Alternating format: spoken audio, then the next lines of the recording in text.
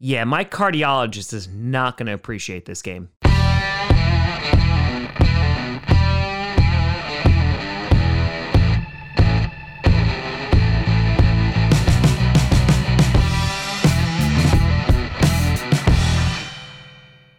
Grassy Posse Packer Nation.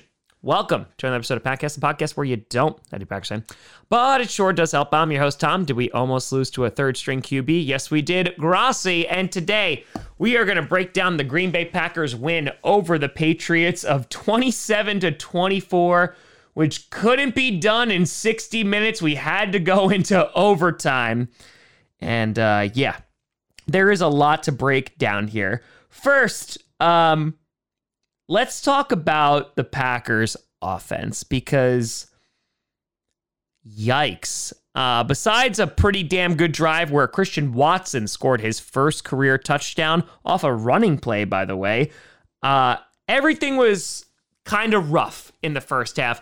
And you could see like the play designs by Matt LaFleur, which I really, really liked, and that they constantly used Watson in motion to kind of confuse the defense or at least kind of keep them on their toes. And until the fact that they gave him the ball, allowing him to just literally walk into the end zone for an easy tutty. So like, I loved that part of it. But there were some throws from Aaron Rodgers today, which were rough. Elgton Jenkins also struggled as right tackle. You kind of think he needs to move back to the guard position. Josh Nijman dealing with an illness, and Elgton Jenkins has been so versatile, but you have to think that he's just going to be more comfortable at guard, and you're just going to have to put somebody else at right tackle because he definitely struggled more than usual today. Rodgers, 21 for 35, 251 yards, 2 touchdowns, and interception, and only 1 sack. Good news for Aaron Rodgers, has thrown 500 total career touchdowns. That's regular season and postseason combined. So a shout out to Aaron Rodgers for that. But there were some throws that he made that were just off, whether it was hero ball and trying to force the ball to Allen Lazard, or it was just blatantly missing wide receivers. Don't know really what was up. You have to give some kudos and credit to the Patriots defense because they do have a very good defense. But there was times where he wasn't under pressure and he just missed open wide receivers.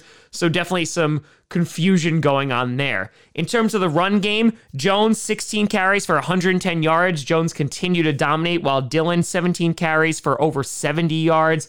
The leading receiver was Allen Lazard, 6 for 116 yards. Romeo Doubs, 5 receptions for 47 yards, 1 touchdown, also had a fumble on the second play of the game. And speaking of fumbles, the Packers had 2 turnovers in this game compared to the 1 turnover by the Patriots.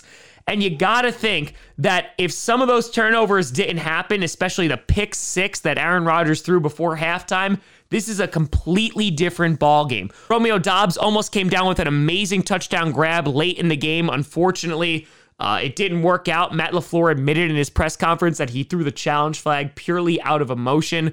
But the Packers offense definitely needs to improve. And while it is only week 4, it's the first week of October. This is not the kind of team that you want to see take the field late December, early January, because while their defense was pretty solid, they left points on the board. Their offense played super sloppy. It was a really, really slow start, and they kind of just need to get better. Now, they didn't have Jair Alexander. They sat him with a groin injury, which I think was the smart move. Adrian Amos getting evaluated for a concussion, did not return to the game. Hopefully he's okay.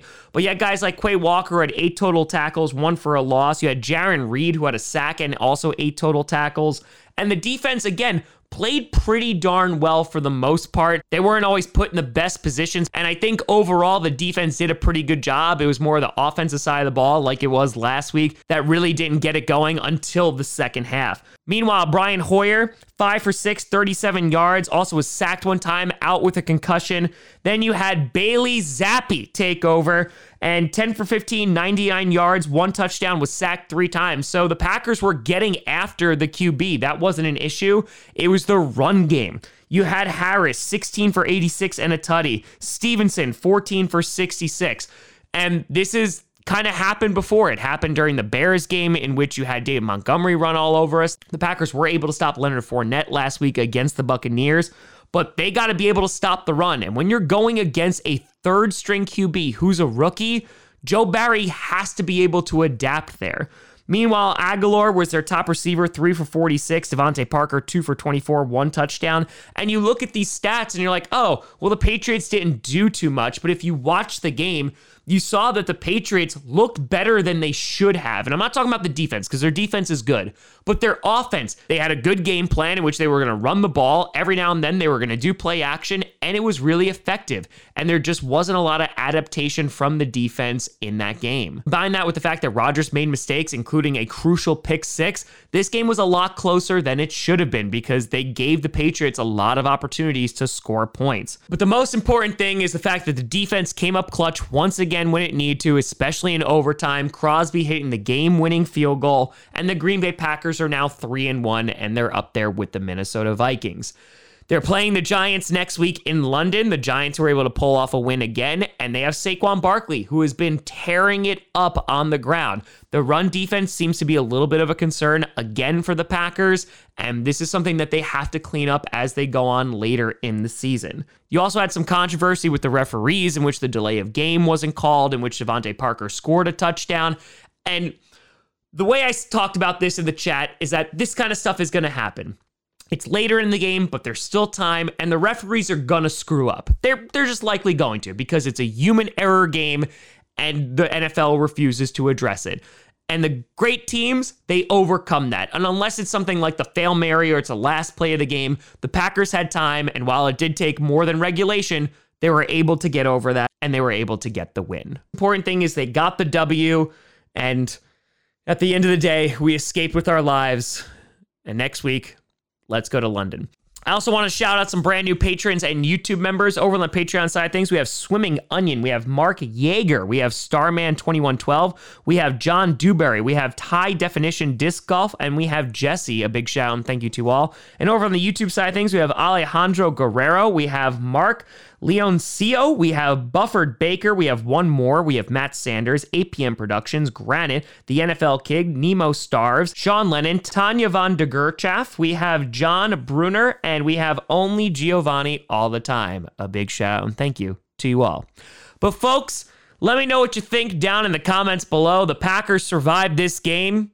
Let me know what you think about the offense. Let me know what you think about the defense. Let me know. You guys find me at TomGrossiComedy.com or TomGrossiComedy, all social media you see down below. Check out podcasts on SoundCloud, iTunes, Google Play Music, Spotify, and of course YouTube. And a big shout out and thank you to all the patrons over patreon.com/TomGrossiComedy and the YouTube members. But thank you so much for watching. I'm Tom Grossi. And as always, go Pack, go.